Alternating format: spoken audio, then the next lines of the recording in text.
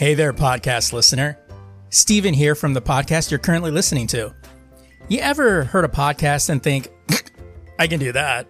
Well, maybe you can. Or maybe you can't. Or maybe I can help you get started with it. Hosting is the most expensive cost you'll have in a podcast, and that's why Anchor by Spotify is the easiest way to make a podcast. Really, they have everything you need all in one place. Anchor has tools that allow you to record and edit your podcast right from your phone or computer. With Anchor's hosting, you can distribute your podcast to other listening platforms like Spotify, Apple Podcasts, and a whole lot more. And if you think you can do a better job than I, record a podcast right now. There's very low risk involved. It's everything you need to make a podcast in one place. And best of all, Anchor is free. Download the Anchor app or go to anchor.fm to get started today.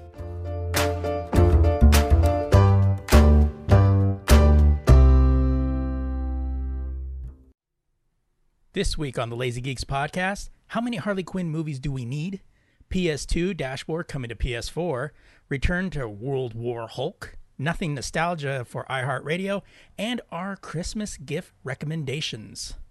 Sabrina going to Netflix, Microsoft broadening approach, DC looking past Rebirth, and Voyager lives.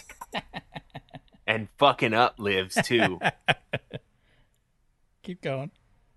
I finished my line. Voyager lives. Yeah. And we're not talking about Star Trek Voyager, by the way. No. I'm Steven Vargas. I'm Adam Riley, and this is the Lazy Geeks podcast. I did that on purpose.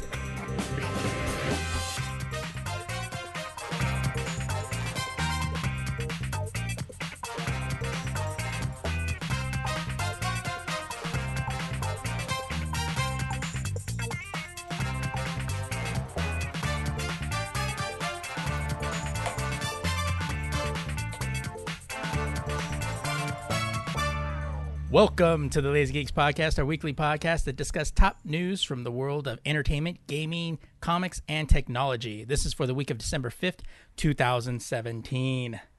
Also, we have a news breaking. Shut up. We have a news breaking fucking thing that Steve is a piece of shit for stepping on both my fucking lines. What was that?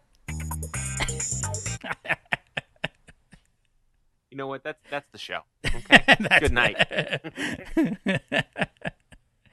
Oh man. So, welcome everybody. This is our first show since our Thanksgiving break. Hope you guys checked out last week's rewind. That was a little crazy of a rewind. I listened to that shit twice. I've listened to it. And then I look stupid as fuck because I'm laughing my ass off, right? Right. And people are like, "What are you listening to?" I'm like, "A podcast." Like, what podcast? I'm like, my podcast. Like, are you making yourself laugh? And I go, but it's like me from like 6 years ago. Right. So it's like a different person. And they're like, you're crazy. I'm like, what? I'm fucking funny. I know. I'm listening to it too, and I'm like, going, wow. I'm like sitting there listening to it, and I start laughing, and my brother's like, what are you laughing at? I'm like, I listened to an old podcast that Adam and I did, and he just looks at me, and I'm like, we're funny. This shit's funny. If you can't laugh at yourself, you know what I mean? Exactly. I mean, it's funny. It's funny too because I'm listening to it, and we do sound like different people, like the way we're talking and stuff like that. I'm like, oh shit, this is the most racist, sexist I think episode we've ever done. Well, that's and that was the first 45 minutes. That's because the world has changed since. Has kicked us in the ass a little bit more, Right. We sounded so more optimistic back then. Right. And just outraged by things. And now it's like, what are you going to do? Yeah. You know what I mean? After 7 years of doing this, you're kind of like, all right, whatever. It's just going to happen again. So why cry about it? Exactly. It is funny, though, when you listen to the rewinds and you're kind of like, wow, we're still kind of talking about the same shit, except for Christina Aguilera getting arrested, but for being a passenger. I know. That was so stupid. But hey, that's life in the podcasting world. But back then I thought she got arrested for being fucking hot. God, she was so hot. I mean, she's still attractive. She's just older. But I mean, when I was younger and she was younger, I was like, oh, fuck. When she was genie in a bottle. past that. I'm talking dirty. You know what I'm talking about? Right. Too dirty to clean my act up. Jeez. Oh man, so this is the and you'll probably notice in this show notes we're not talking about the Avengers trailer. That's all in just another podcast that we released on Friday. So if you haven't listened to that one, you fucking up. You straight fucking up. That's really. And I ain't talking about the same shit twice. Right. Even though I do that constantly, but you know. We save that for the rewinds. That's right. So we finally hit that holiday haul. This is where gotta do, everybody's schedule gets a lot tighter around the holidays between now and Christmas. And, when you got people like Adam working, 70 hours a day. Dude. For the next 2 weeks. So let me real quick. I'm gonna throw this out there. I have tomorrow, which is Monday the 4th, as we're recording, is the beginning of a pay period for one of my checks. I'm sure everyone understands what a fucking pay period is. If you don't, get a job. So it's the check right before Christmas, which sucks in its own way because my Christmas shopping is going to be done the weekend before Christmas. I'm going to have to go out with brass knuckles, motherfucker. You know how we get. You're going to be dressed like fucking Gerard Butler in 300. Right. I'm just going to walk in there and I'm going to immediately yell at the door, if anyone gets in my fucking way. Dressed like the Punisher. The good thing is when you shop, this is the trick. When you shop the weekend before Christmas, and sometimes, look, some people procrastinate, but sometimes the checks don't sync up. Like, you got to do what you got to do. Yeah. I also probably could have hustled in November on the overtime, but whatever. Never go looking for a specific thing. Just know what the people you're buying for like their characters that they like or whatever, and then get something that syncs with that. If you're not going to find that hot new toy, you'll be fine. It's when you're going, like, remember the Tickle Me Elmo fucking here? Jesus, yeah. Everybody was beating each other's ass for this stupid mechanical doll. I was in anyway. I remember I was in Northern California at the time. I was working at this mall over there, little shoe store, and I remember getting ready to open, and the one KB toy store was getting a new stock of Tickle Me Elmo, and the line went down the mall out the back door. Yeah. I'm like, fuck you people, man. Punch a Tickle Me Elmo in the face. Yeah. So what I'm doing, this is my plan on my pay period. I'm working 12 hours a day and 8 hours on Saturday, which is roughly, not exactly, but roughly 70 hours a week. I'm ending this with a 3-day weekend, which is good. and probably just sleeping straight through. Right. So I'm going to be hustling this fucking overtime. So those of you that are listening to the show, by the way, you'd be able to measure Adam's temperament over the next 2 shows.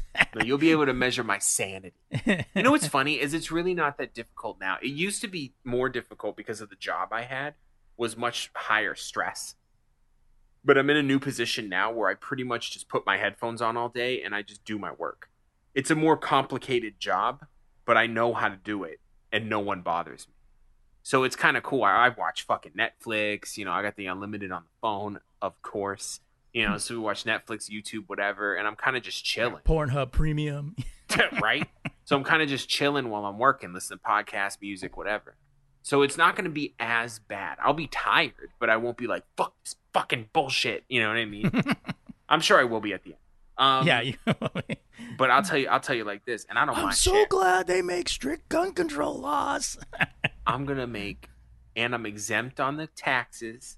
My American listeners, you all already know, motherfucker. At least for now.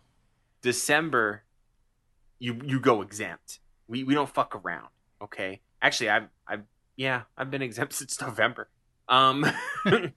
We making money over here, okay? But then I have the $700 insurance thing that comes out every fucking check. That's fun. Well, at least for now, until that new tax bill goes into.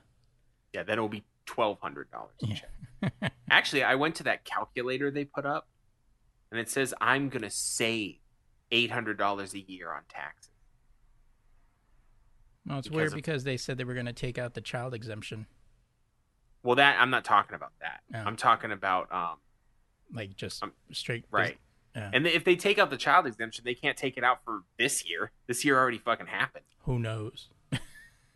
They'll fuck me. I'll be owing the IRS some money. But I don't know. I need to pay attention to the tax code now because I'm an adult. What are you gonna do? Yeah, what are you gonna do? Those of you that live in LA, I'm not sure if there are any more tickets available, but this last weekend at the West Beverly Theater out in Hollywood, they released tickets for a Christmas Eve double feature, Die Hard and Die Hard 2. Nice. And the tickets were only $8, and with their online fee, it came out to like $9.36 for a double feature. I'm like, fuck. I don't remember the last time I ever paid that. So Patrick and I are both going because we were looking for a Die Hard Lethal Weapon combo, but we're like, this is close enough. It's basically the same movie twice. So we thought that'll be a cool little thing. So it's like 6 p.m. on Christmas Eve. It'll be out at about 11:30. So I got tickets for that. So that should be fun. And always good to see Die Hard with Patrick. Nice. And I haven't seen Die Hard 2 on the big screen since like it came out. So that should be interesting. I just I bought for $10 Christmas Vacation. Watch that shit. I love that fucking. Dude, that movie's great. That's actually one of the movies we talk about. I think it's not this week's, but next week's movie that we talk about for the holidays. I told Adam and on this, and I never saw Home Alone. Yeah, that's weird. Up until Saturday, because we're finishing up the tree. If you follow my Instagram, you'll see like we finished up our tree. I put up a lot of my Doctor Who, Star Trek, Marvel, Peanuts ornaments up, but I never saw Home Alone because when the time it came out, I was in high school when the original movie came out, and it was just like everybody was talking about it. I was like going, I don't want to see that kid. Like, because I've seen some of his other movies, and he was just like, the little obnoxious kind of kid. So I never saw it, and up until Saturday, I never saw it. And I like to put Christmas stuff on when I'm, decorating the tree. So I thought, it just started. I might as well. And my brother was kind of like the same thing, like, all right, put it on. And then by the end, I was like, that movie's cool. I like that movie. I mean, of course, you have Joe Pesci doing his hardest not to sound like he's off the set of Goodfellas, because we were cracking up because my brother's like, is this edited? I'm like, no, this is on cable. He goes, oh, and I go, well, this was a kid's movie. I go, otherwise we would have heard him like, a fucking little cocksucker, I'm gonna fucking, and he'd take a mallet and like bash his head in right on there. Right. And but we were like, I was like, oh wow, that was really cool. I actually really liked that movie. So I got it for $8 at Target the other day to add it to my Christmas collection. I was like, I don't know. It just was one of those where I was like, oh, he actually played a responsible kid, like a total fantasy kid. He went grocery shopping. He did the dishes. He did all that stuff by himself. I'm like, man, that fucker lives better than I do, and I'm an adult. I'm just sitting in the house eating fucking Cheetos and shit. Eating Cheetos, like, man. I mean, I should get food, but like, there's a marathon on right now. It's just stupid shit. But see, I'd go do it, but I want to pause the movie, but the remote control's on the couch and I'm on the recliner. And, I have the remote, but the Cheeto cheese is all over my hand. Right. I don't want to make a mess, and I don't want to let the dog lick the Cheeto cheese off because then I got to put my hand back in the Cheetos bag, and that and I don't want to go to. That's just gross. They say a dog's mouth is cleaner than a human's, but still, you know what I mean? Like, but that dude licks his balls, and yeah. I don't. I mean, so do I, but wait, what? I mean, he licks mine too, but wait, what? Only when I get the peanut butter out. Oh, shit. Oh, man. All right. So our main story this week is going to be about our Christmas list recommendations for those of you. We do this every year. Give you a couple items that we think you guys might dig, but before that, we'll go ahead and hit some headlines. So in entertainment news this week, how many fucking Harley Quinn spinoff movies do we need? All of them. So we already know she's signed up for Suicide Squad 2. Then, of course, she was supposed to be spearheading a Gotham City Sirens, where she was supposed to produce and star, as well as signing on to a possible Harley Quinn Joker movie. But now we're hearing that there's a third Harley Quinn movie in the works. I guess that's why there's going to be no more Justice League, probably because they're all going to be Harley Quinn movies. But in an interview with, I think it was, Collider, quote, "I've been working on it for 2 years now. It's hard to talk about it because all this stuff is under lock and key. But no, I've been working on a separate spin-off Harley thing for a while now, not Sirens. It's a totally separate one. Yeah, there's a lot going on right now, and I honestly don't think anyone knows what's going to be next thing to happen. But I think everyone's keen on to get Harley back on the screen, so everybody's working on different versions of what that could be." So, yeah. So apparently there's going to probably be another, Harley Quinn movie that's supposed to come out. I really don't think we need 3 of them. They're gonna run Harley Quinn to the ground. They're going to be the Activision of in regards to Harley Quinn, People in a few years, people are gonna go, remember when people liked Harley Quinn? I see her one more fucking time, and I swear to God. Everybody's gonna be like, you know what? I'm gonna go watch the animated series. See Harley Quinn. I'm going back to the source, man. Fuck this shit. And there's that one Google. Yeah, I'm gonna read a straight out of the comic. No, motherfucker, the source was the animated series. Get your life right. They're getting blades out and shit. Like, oh fuck. These motherfuckers are on that real shit. I don't want to come to Comic-Con no more. I know. Yeah, I know. It's straight out of Insane Comic-Con. Oh man, but I'm like, yeah, they're gonna. Let's see if any of these even come to fruition. I mean, yeah, that's the thing, is they could be writing scripts or treatments or whatever, and then nothing happens. And then plus, what's going to happen with Warner Brothers? I mean, if they get sold to AT&T, I mean, they're still gonna pursue it, or what's going to happen? Yeah, who knows? I wouldn't be surprised if Warner Brothers was like, just write all the treatments, and then I want to see it, and then I'll pick one. That's basically what they're doing. I think that's I picked this one. That's the animated series. Well, fuck it, we'll do it again. It's like, I picked this one. That's the animated series. I know what choice I fucking made. Okay. All right, then. You just see him with a fucking Harley Quinn t-shirt, but it's the original one. Right. He's like, I know what I fucking said. Who's writing the checks around here, motherfucker? You new? You brand new? So, ladies and gentlemen, I'm trying to do this, like, the reading thing that they do, and it always fucks it up. Okay. Like, how Edge has that reading mode where it takes all the pictures off? So Netflix has picked up the Sabrina the Teenage Witch horror series for 2 seasons after its previous development at the CW. Deadline reports the series will be inspired by the chilling adventures of Sabrina comic book of... that's the title. The Chilling Adventures of Sabrina comic book. And will be much darker than the 1996 Sabrina TV show. I hope starring Melissa Joan Hart. I had a crush on her when I that show too. was out, dude. I did too. I was like, yeah. Instead, this new take will have a tone similar to The Exorcist, focusing on Sabrina's struggle being half witch and half mortal. Yeah, I kind of heard about this series. I heard it was actually kind of dope. Riverdale showrunner, you already lost me, Roberto Aguirre Sacasa penned the script and is set to direct the untitled series, which I'm pretty sure will be titled Sabrina the Teenage Witch, or just Sabrina. The 2 10-episode seasons will reportedly be shot back to back, but a release date for the show is not yet known. Sacasa will also be executive producing, along with Riverdale collaborators Lee Tolan, Greg Berlanti, Sarah Schreck, and Archie Comics CEO John Goldwater. The series was originally being developed at CW, where other Archie Comics show Riverdale airs.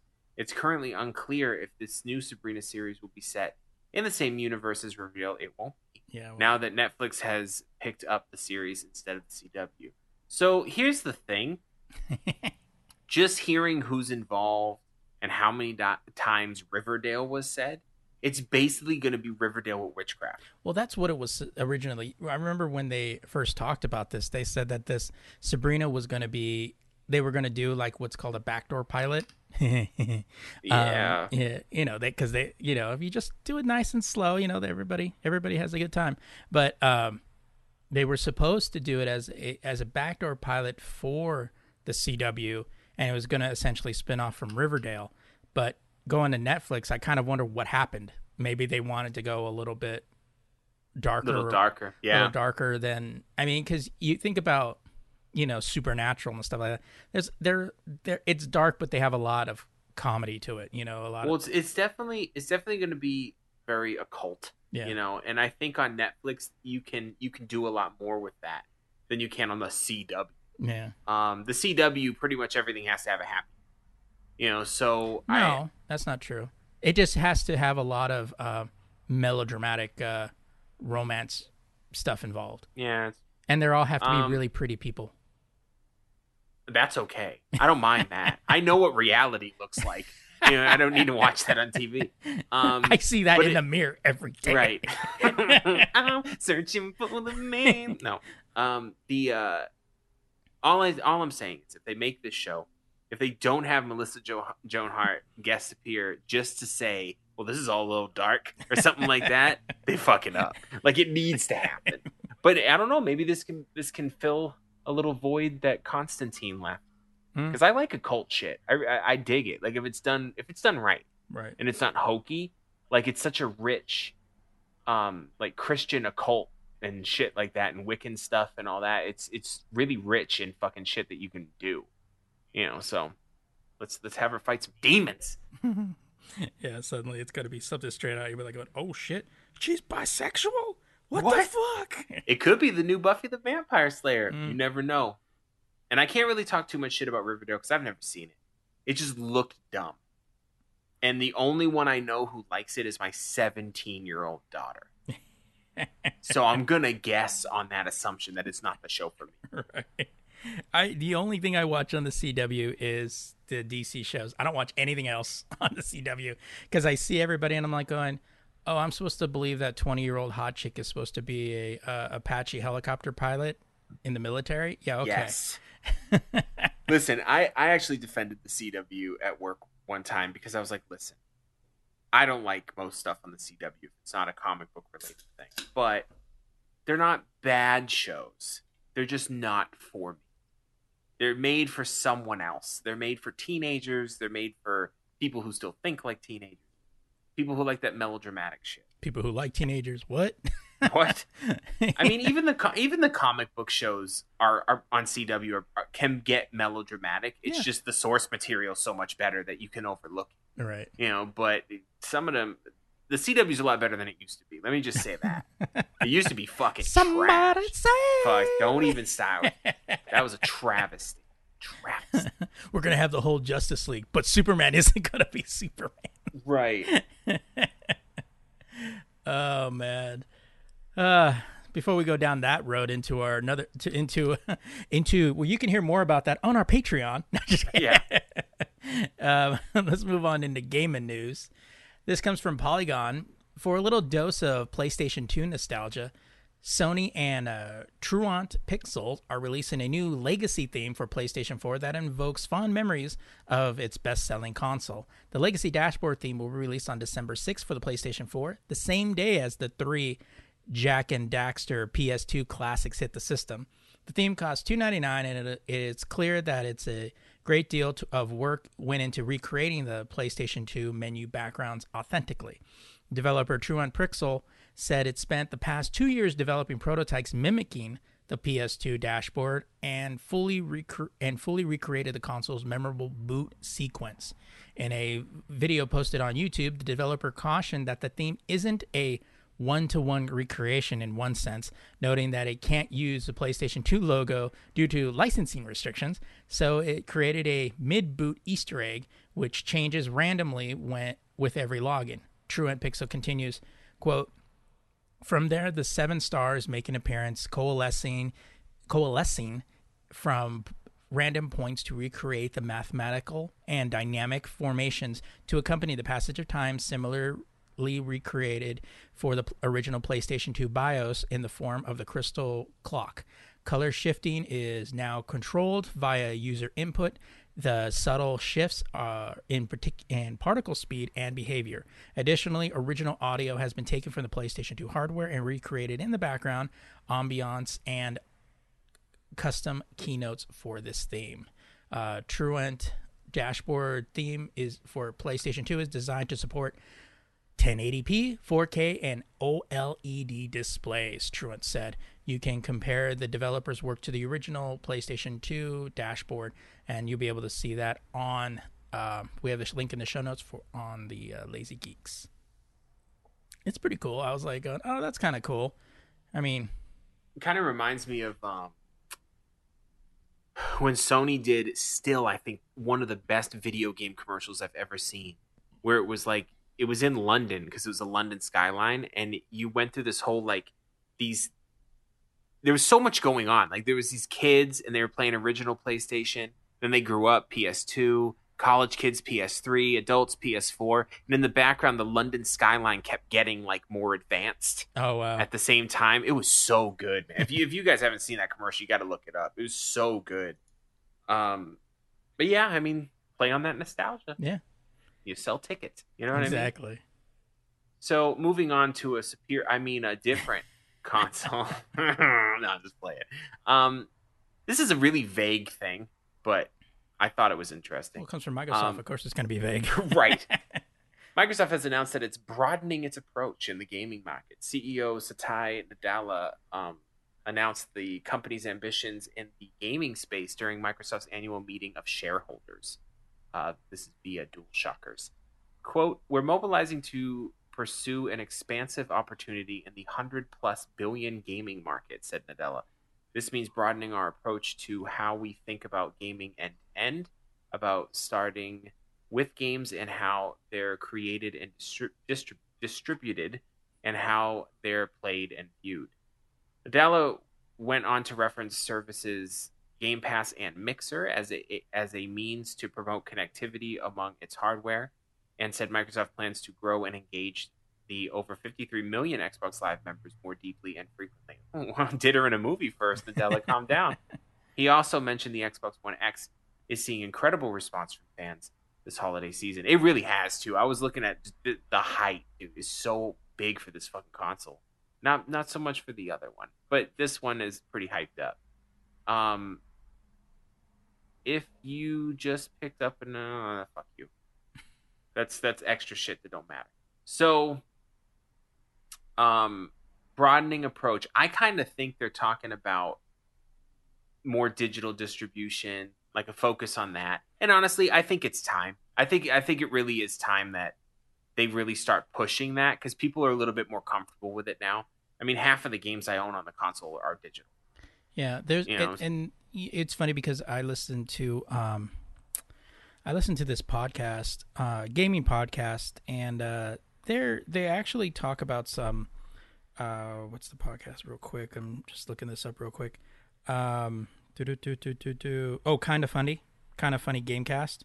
Mm-hmm. And most of those guys used to work for IGN and left and went and started their own deal. But they had a marketing director for Xbox on there, and he spoke about Xbox in a way that I haven't heard anybody from Xbox actually say it. And that's the whole reason why I was gonna save some of that for the Christmas recommendations, because it kind of coincides with why I recommend something. But yeah, I've heard that before, and when I kind of heard all the stuff that they had done, it makes me like, oh, okay, I see where they're gonna go. Right. You know, it kind of, I mean, to me, like, I was talking about this recently with a couple of friends, and one of them was against digital. He's like, I like to own a copy. I'm like, but you really don't anymore. The disc is just a key. Yeah. So now it's one extra fucking thing you have to do to get the game to start. Well, yeah, and there were some people that still do that. Like Patrick does it. Patrick likes to have it, even though the PlayStation 4 is still the same thing. Like it's just a key to get into the system. But there is some. I get it though. I mean, there is something about physically owning it because, and we talked about this way back. Was like digital. It's like you own it, but you kind of don't. I think there's just something tangible about physically owning it. I mean, I still fucking buy Blu-rays, even though I don't need to. I can just buy shit on Vudu or whatever. But in the end, it's like, well, whatever happens, what happens if Vudu goes under, or, Amazon or something like that. It's like, yeah, we think about it now, like, yeah, it couldn't be, but you know what? They said that about banks a couple of years ago. Yeah, it's true. So, anything's possible. But but at the same time, it's like, yeah, I do get it. But the same thing is like, you buy digital, but yeah, your hard drive crashes. You don't lose the games. They still are in your queue and you can re-download them. But I kind of get it. Yeah, some people, and there's nothing wrong with that. Like, I respect the fact that some people really want something tangible on their shelf or whatever. I think certain games deserve that. Oh, yeah. And I mean, I used to be that way. I used to be very strict. But now, I mean, you got kids. I don't know. I got kids. Like I buy a lot of movies from Vudu. Vudu has some sick deals, especially on kids' movies. And then if I buy Blu-rays, what are they gonna do? Fucking scratch them? There's just, it just doesn't matter to me anymore.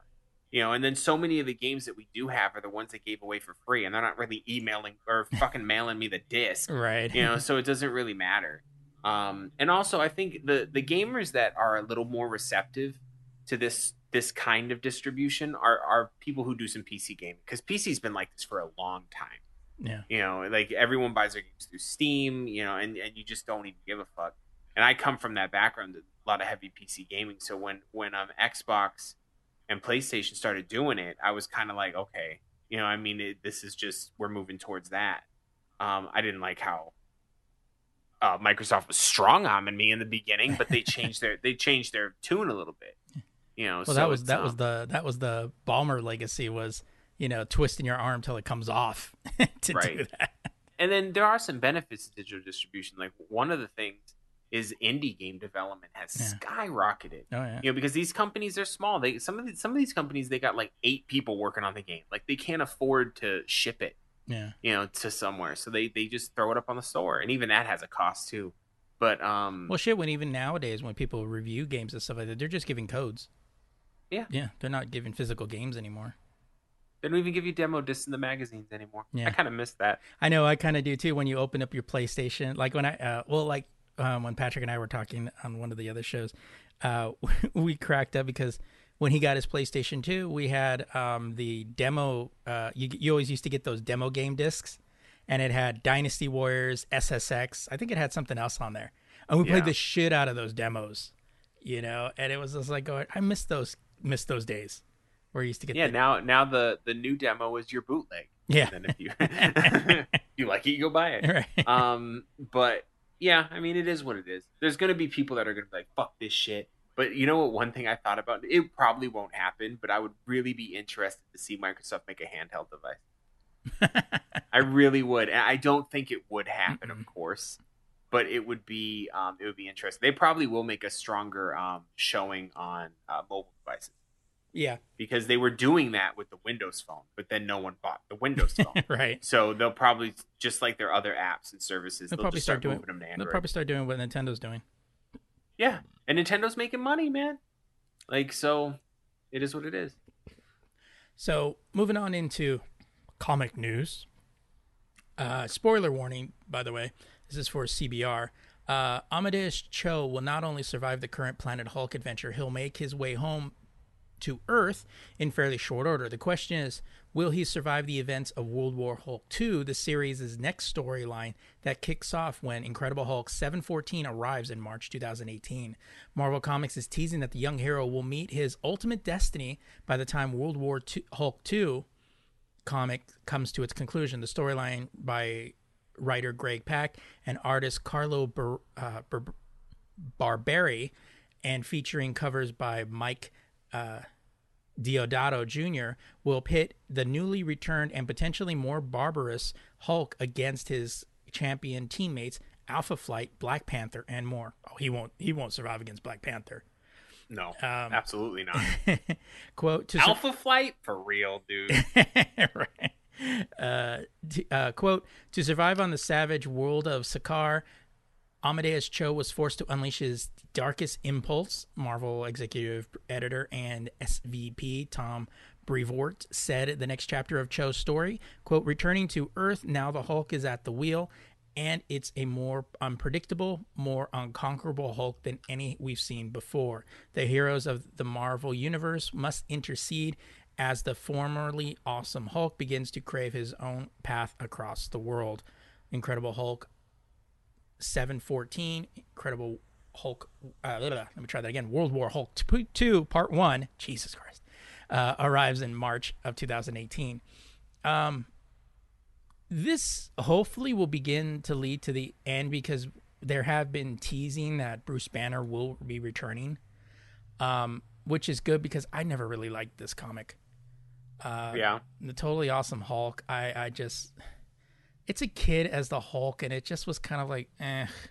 And it was funny because I was reading this list of comics that had, it was like the top 10. It was one of those lists, list posts that had the worst DC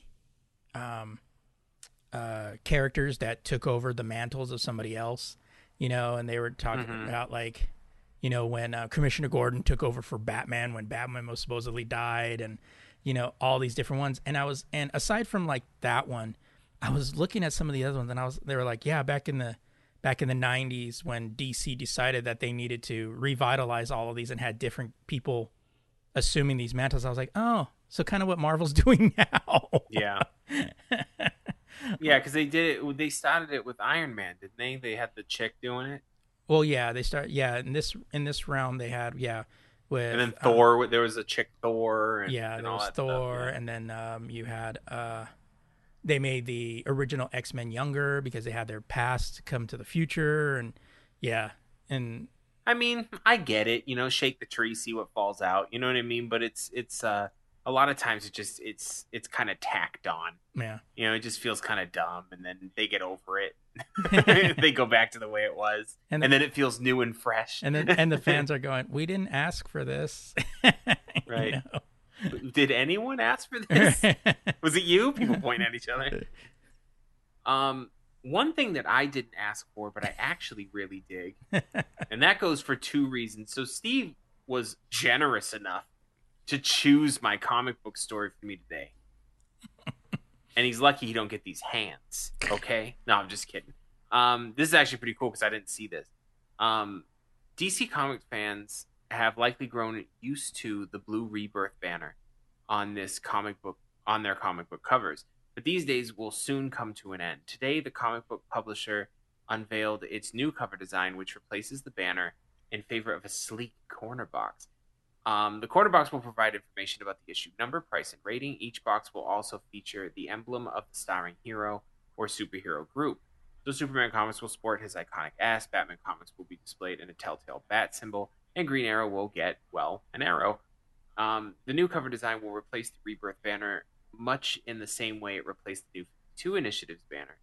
DC Rebirth was first introduced in 2016 as a way for DC Comics to enact a continuity. I hate that fucking word. Continuity. I always want to say continue, and then I get halfway through it and go, fuck.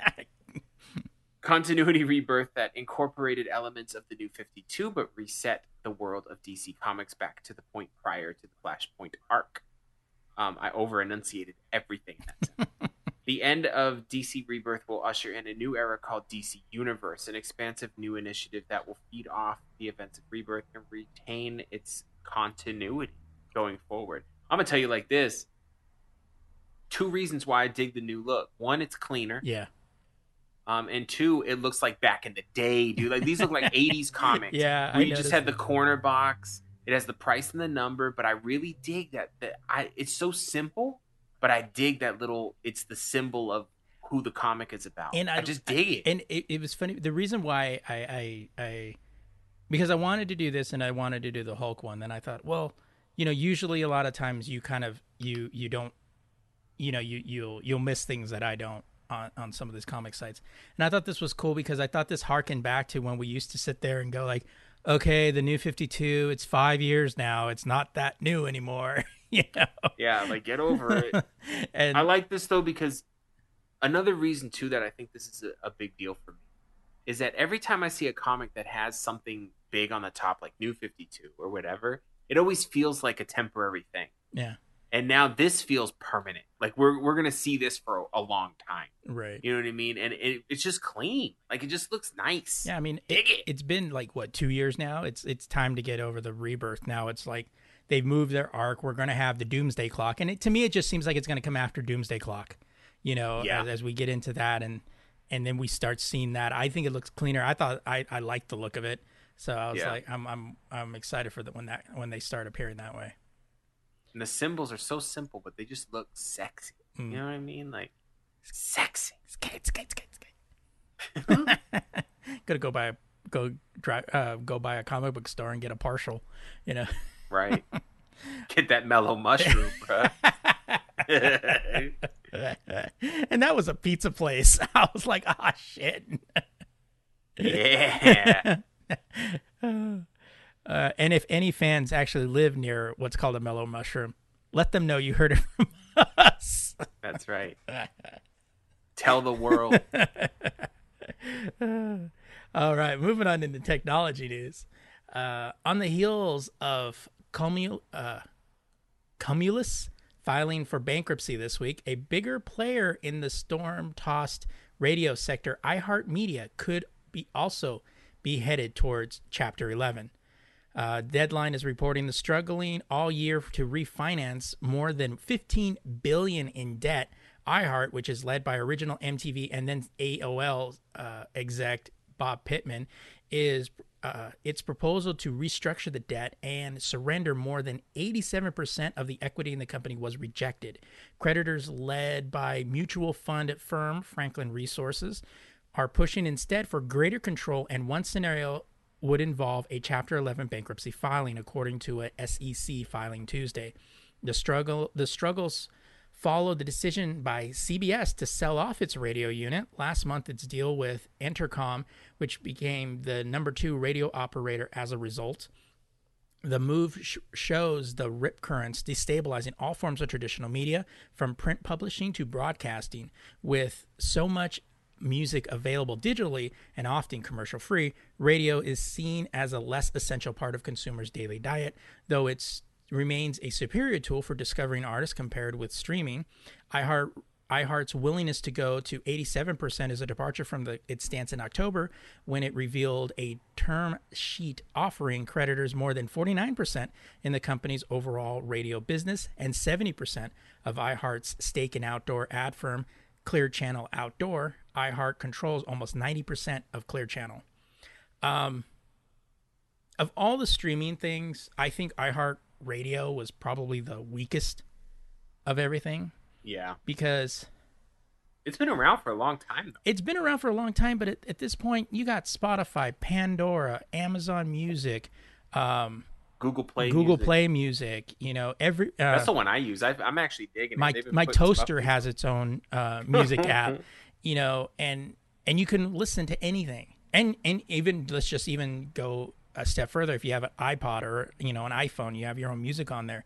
Podcasts, it's... Well, then even the streaming apps, too, they have curated stations based on the music that you listen to. Right. Like Google Play is actually pretty dope, and I've using this a lot, where it will, depending on what I'm doing, because it's linked in Google, like if I'm on the train, it will go commute. Like there's a commute mix. And you'll click on it, and there'll be like 4 choices. One's like upbeat hip hop, and one's like feel good pop. They pretty much think we're all depressed on the train. Well, aren't you? Right. So, but it's actually, the funny thing is, it's pretty spot fucking on. Yeah. Like it's giving me music. It very rarely gives me music that I'm like, ugh. And then I just put fucking downvote, and I'll never hear that song again. Yeah. So iHeartRadio's kind of harkens back to a more old school feel when streaming music was more like radio. Yeah. And you know, the thing is like, you know, when you listen to things like Spotify or even Pandora, you know, you're listening to music, and then you, after like half hour, 45 minutes, then you get like one commercial, and then Right. and then you don't hear it again. You know, when you're dealing with actual radio, it's like a song, the DJ saying something, and then you go to like 10 minutes of commercials. Right. You know, and it's like you know, and most of the time, if your commute isn't that long, you're listening to mostly commercials anyway. You know, so it's like at that point, it's like I don't really see, you know, why radio would still be around. I mean, some people do use it because they don't have like, you know, the connector that they can connect their shit to it, or sometimes they just listen to radio because it's just background noise. I think honestly, like, and I don't listen to it, but AM radio is more important than FM. Oh yeah, Because AM radio is like news and a podcast more, basically. right. It's more topical stuff. So Right. if you can always find a channel that's talking about something you give a fuck about on AM radio. Yeah, on FM radio, they're talking about whatever happened on, you know, whatever topical pop show, you know, and then they're, oh yeah, we have this person who's going to discuss everything about the Kardashians. It's like nobody gives a fuck. Yeah. You know. And then it's my wife listens to the hip hop station in the morning, and it's one of the few reasons why I like that she doesn't drive me to work anymore, because it's just every morning's the same fucking thing. We're gonna catch someone cheating skit, yeah, or you know, let's just make fun of everybody in the news. It's like, it's like I'm listening to fucking TMZ in the morning. Yeah, it's just annoying, but people like it. If you like it, then fine, listen to it. But you know, I'd rather just listen to bullshit that I want to listen to. Exactly. Well, we're approaching on a quarter of the hour, and we're going to go ahead and hit that traffic spot, you know, with Adam over there on the traffic copter. What you got going on up there? Hey, motherfucker, you know, everything's backed up like it always is, you know, the same thing every fucking You got to have the morning. chopper sound in the background. Right. There's a bunch of accidents because people drive like shit. You know, let me do the fucking traffic copter all day, dude. I'm like, hey, guess what? You know how it was shitty yesterday? Still shitty. It's the same time of day, douchebag. Hey, you live in LA? It's still shitty. You live in New York? It's still shitty. We were talking about that once. We were talking about, oh, I have to hear the traffic report every morning before I leave. I go, why? Just Google Maps. You go to this. I was like, no, I said, you go to the same destination every day at the same time. You're going to have to go anyway. Right. And they're like, well, I need to know if I'm going to make it on time. I'm like, you should be arriving half an hour early every day. That way you have buffer time. I was like, oh, I'm sorry. Is that a little too East Coast for you? Like, these motherfuckers are showing up on the dot if they're lucky. Right. Or late. Like, I love on the West Coast. It's the only place where you'll find this shit. At least they didn't have it when I left. But it's like, oh, you have a 15-minute grace period. And I'm like, why? And they're like, oh, just in case, you know, because if you're going to be late. And I go, but no. That doesn't make any sense. So that just means everyone shows up 15 minutes late. That's all that means. That's not every place. Not every place does that. No, it depends on where you work. Because I work at a big bank. Like, I don't work at an actual bank, but I work with the bank. And you can be 15 minutes late, but if you do it consistently, you're gonna get talked to. Because people get talked to almost at least every week. I see at least one person getting pulled in an office because they're late all the time. I'm like, why is it so fucking difficult for you to get to work? Well, I don't have to be. I mean, I can be 15 minutes late, so I got extra 15 minutes. Is how they. And it's always the fucking same answer too. It's like, well, there was traffic, and I'm like, you should be leaving earlier. Yeah. Stop being so fucking lazy. And then no one can beat me because I take the bus and the train to work. Yeah. So like, well, I have to wake up a half an hour before I leave. I'm like, really? Because I leave the house at 6 a.m. to make a 9 o'clock shift. So, fuck you. And I get there an hour early. Overtime, bitches. So it's whatever. This bit of news, man. This was fucking dope, and I heard this on the real news. Unlike the fake news, but right, the New York Times. NASA's Voyager 1 has been drifting farther and farther away from our planet for the past 40 years. Now the agency has ensured that it can maintain contact with the farthest spacecraft from Earth for at least 2 to 3 more years by waking up a set of backup thrusters it hasn't used since 1980. Voyager needs to rotate itself every so often so that its antenna points to our planet. It orients itself by firing several 10-millisecond puffs with its thrusters. Problem is, the one it regularly uses hasn't been performing as well after 4 decades in space. Since nobody can physically check the condition of a probe 13 billion miles away, the team first gathered experts to assess the situation. On November 28th, they finally test-fired the backup thrusters, which worked perfectly and rotated the spacecraft just as well as the primary ones can. Todd, they're the backup thrusters. Aren't they supposed to do that? Well, yeah, but there's... I remember. The lifetime guarantee usually doesn't go for 40 years. Todd Barber, one of the propulsion experts who looked at the issue closely, said that, quote, the Voyager team got more excited each time with each milestone in the thruster test. The mood was one of relief, joy, and incredible after witnesses these well-rested thrusters pick up the baton as if no time had passed at all. Thanks to the successful test, Voyager will switch to the backup thrusters in January and will be able to beam data back to Earth a bit longer. The team might conduct a similar test with Voyager 2's backups to ensure it can also send data back after it follows its older sibling to interstellar space in a few years' time. Yeah, because Voyager 1's the only thing we've ever built that's in interstellar space currently. Yeah. So it's getting slightly odd readings. Well, it needs to because it needs to eventually reach a black hole and then becomes V'ger and then comes back, and then that's how we get Star Trek the Motion Picture. Wasn't that Voyager 6? Hey. You can trust Voyager 1, okay? It's going to happen. It's going to happen. Right. It's going to happen. They just need to make 3, 4, and 5, and then 6 is going to go out. Right. No, but this was really cool. Like, this Voyager 1 just is like the Energizer Bunny. Yeah, when I remember seeing this story, I figured you were gonna pull this one, and I remember seeing that on the news, and I was like, "Holy shit!" I go, "Man, we don't make shit like that anymore." I was thinking that too. This is when Made in America meant something, because those rockets were made by something Rocketdyne Industries. Mm-hmm. Like everything's American on that fucking. It has to be because of the time. And then I heard that they were going to press the albums that were on the Voyager, Voyager probe, and release. I was like, "Oh, that'd be kind of cool." I'd buy that shit, or at least download it. But yeah, I know it was like going, "Fuck, that thing is still fucking working." I remember that shit. I was like, "That's right, America." So dope. That's what needs to make America great again. Where's Voyager 2? I think it's at Risa right now. Getting a little R&R. Yeah. Where is Voyager 2?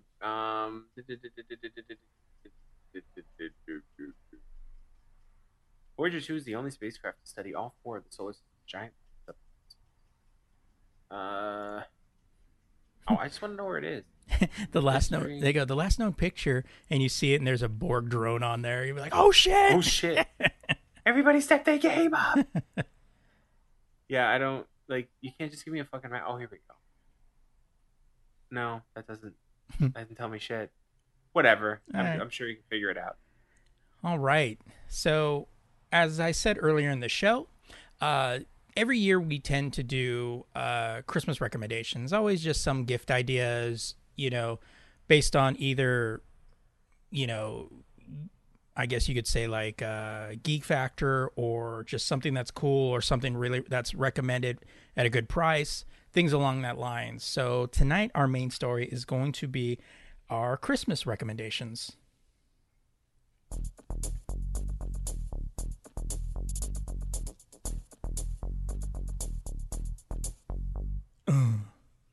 So sexy. Yeah.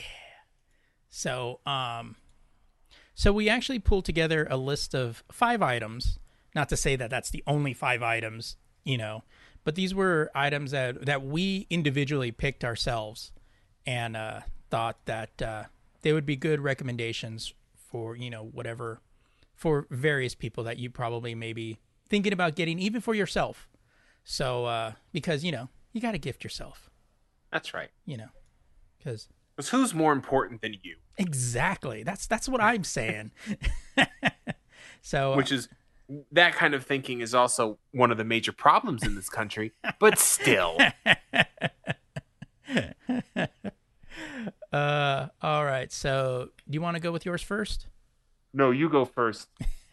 Because one has a point. So first on my list, I have the TCL 55, the Class 4K HDR Roku Smart LED TV. One of the reasons why I chose this one is right now, this particular television, 55 inch, keep in mind, is $398 at Walmart. This is one of the, and you probably have seen TCL if you've listened to any type of technology podcasts or you've read about deals on HDR 4K televisions. There's a couple of reasons for it. This is one of the most inexpensive and actually best reviewed televisions you could get right now. With this, one of the other big problems that most of these smart televisions have is the operating system that they run on. Right now, probably one of the worst things you could do is if you want to use something that has an integrated screen with apps, you're probably not using it. I have a Vizio TV that has a few apps, but I'm mostly using my Xbox, or on other televisions, Apple TV. You may be using something else. The problem is usually the operating system. Operating systems is usually one and done within a year. Very seldom do they get any type of updates. So you may want to steer towards apps that usually have updates, like a Roku. Roku is always. I'm not a big fan of Roku, only on the superficial level. Their feed usually looks a bit messy for me. However, they use like a tile kind of. Yeah, look. It's very Windows 8. 8.1. 8.1. Yeah, let's go. All right, 8.1. But even with that, you still get the most amount of apps. Usually on OSs that come with HD televisions, you get the main ones like Netflix, Hulu, YouTube, maybe Amazon. That's kind of iffy, but at least with Roku, you're going to get pretty much almost everything that's out there right now. And Roku specific stuff too. They have some extra shit on it. Right. So if you're looking for a TV, maybe, I don't know, maybe you're looking as, you want to get, boyfriend, girlfriend, or something, a 4K TV that they may want, that they've been looking at. This is a really well recommended television. This particular model comes with 3 HDMI ports, which is very hard to come by. Yeah. Most of them, you're getting 1, but sometimes you get 2. I have 3 on my TV, and I still have to use a splitter on one of them because I put my PlayStation 3 and my Xbox 360 there.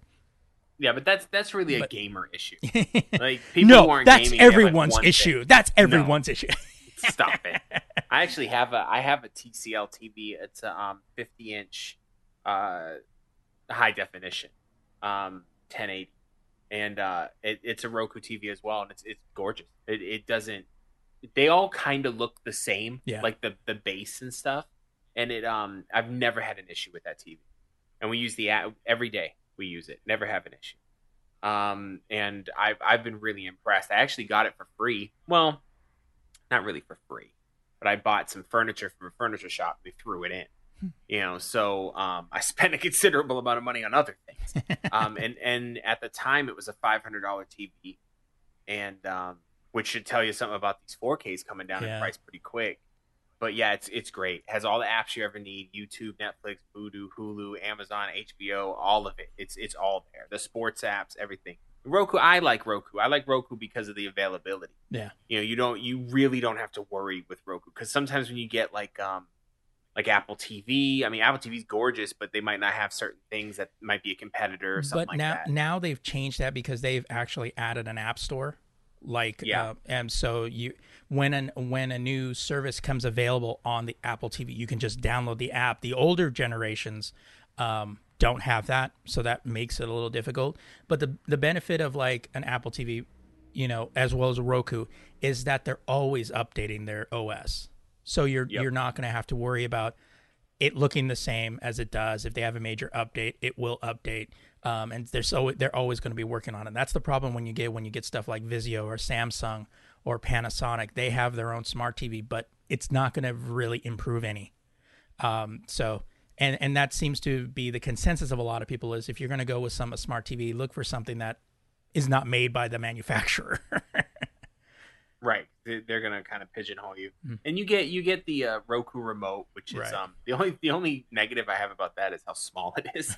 I'll be losing that shit. Like let the remote go. But no, great TV. Good pick. Thank y'all. Good Thank pick. y'all. Now these are in no order, by the way. We just, shit we like. Yeah, they're not in any order, but they are in it. Right. I'm gonna throw the Samsung Galaxy 8 and 8 Plus on as my first recommendation. Or some of you may know it as an iPhone X. Right. I have the 8X. Steve has the 8. I don't want to speak for Steve, but either of us have had any complaints with the phones. It's probably been the best phone I've ever had, which is usually how that should work because it's the newest phone. But we've all had mistakes with our phones at some point. Right. Oh, please don't get me started. I think my favorite thing about this phone, I mean, obviously the screen is gorgeous, the camera works perfectly, everything's great on it. The battery life is amazing. Yeah. I can't speak for the 8. I don't know. I know it has a smaller battery, but also has a smaller screen. But the 8 Plus is, I mean, I get through the whole day, and I'm fucking doing all kinds of shit on the damn thing. Unless I'm streaming Netflix all day, then okay, But it's definitely the reliability of the phone is amazing to me, and then a lot of the extra features and stuff. I've been trying to use the Edge screen a little bit more and stuff like that, but it's just good. It's just a great phone. Yeah, Adam and I pretty much got our phones around the same time, and I really liked the 7 that I had. I had this 7 Plus. Oh no, I just had the 7, so that was the Edge, 7 Edge. And then I got into the 8, and I have to admit I really like the 8. Yeah. The battery life, like Adam said, is great. Depending on how much you run, like I'm one of those guys that has the Christmas light, border on my phone for Christmas. With that and the always on, it does take a little bit of a drain on your phone. So if you have a charger sitting around, or a wireless charger, and congratulations to you Apple users that just finally got that. Welcome. Yeah. Welcome to 2014. Yeah, exactly. If you have one of those, and for me it's great because I have an wireless charger in my bedroom. I have one in my living room, which Adam uses when he comes over. Fuck yeah. I'm excited to use it. Let me drop my phone here real quick. And then he makes a big production. He sets it on and just waits for the bing. then with a satisfied look and a nod, I go walk away. And then I'm picking it up every 5 seconds. Right. I want to use it.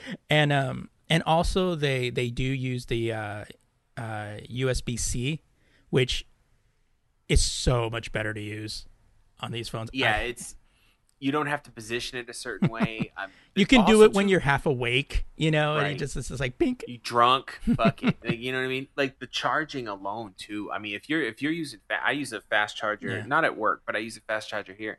I'm an hour, and I think I'm at like full. Yeah, you know what I mean? Like it's intense for how big the battery is in the 8 Plus. Yeah. I mean that's pretty amazing. And I also want to throw in, just as a side note, I'm gonna throw the Note 8 in there too, or the new Note, or whatever fucking. Is it the Note 8? Yeah.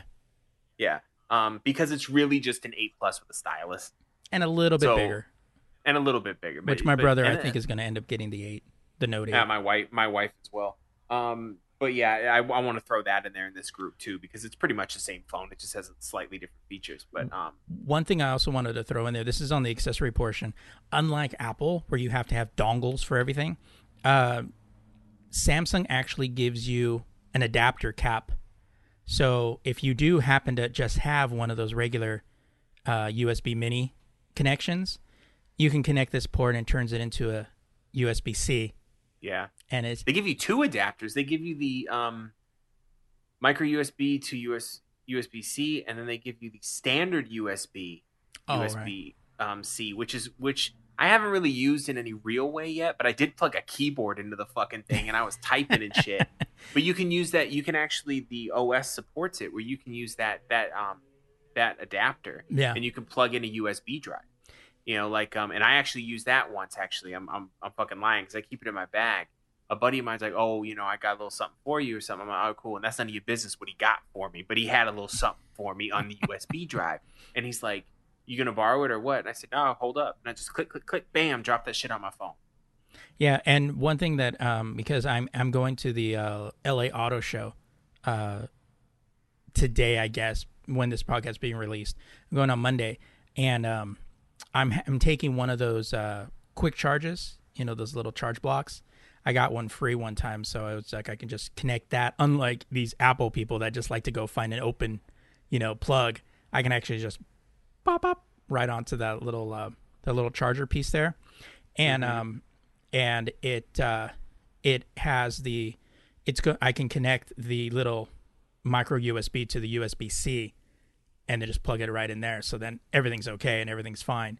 So it really comes in handy if you're using that stuff, or if somebody hasn't upped their game and you need to kind of charge it on theirs, or you forgot yours or what have you. Like, oh, I got the old one. Pop that on there. You're good to go.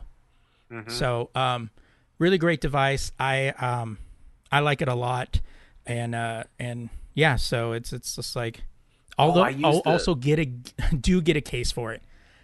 Yeah, I do. Maybe, and this is personal preference, but without a case, it just feels too thin. Remember how many times it slipped out of my pocket when I first got it? Because I didn't get a case. We were at the theater, dude, and you just hear that clunk clunk, and all of us were wide eyed. He had just got that phone, and it survived though. I don't even think it had a scuff on it, but I dropped it earlier this week. I pulled it out of my pocket with my case, and it slipped right out of my hand, and it hit the ground, but it hit on the edge of the case. And I was looking and go, man, it's just a case. And because it did like a pop, but it hit the edges where the casing is. And I was like, how is it that even with the case, iPhone users always crack the screen? Because iPhones are fragile. It's like, good Lord, dude. Actually, speaking of screen, I need to get a screen protector, dude. I still don't have one. Neither. I mean, I baby the fuck out of my phone. And I have it in an OtterBox, but I don't have anything covering the screen. I like the screen protectors because they're not fingerprint magnets the screen is, you know, so they give a little bit of texture to it. But anyway, that's my first suggestion. All right. So my next suggestion, and this has kind of been one of those things where I'm just kind of like, well, you know, there's always that, should you get a PlayStation 4 Pro or should you get an Xbox One X? My personal, and keep in mind, I've always been a PlayStation guy for a long while. And you heard Adam and I talk about this before. But Xbox One, I believe, is a better system. It is the strongest console you can get out there right now.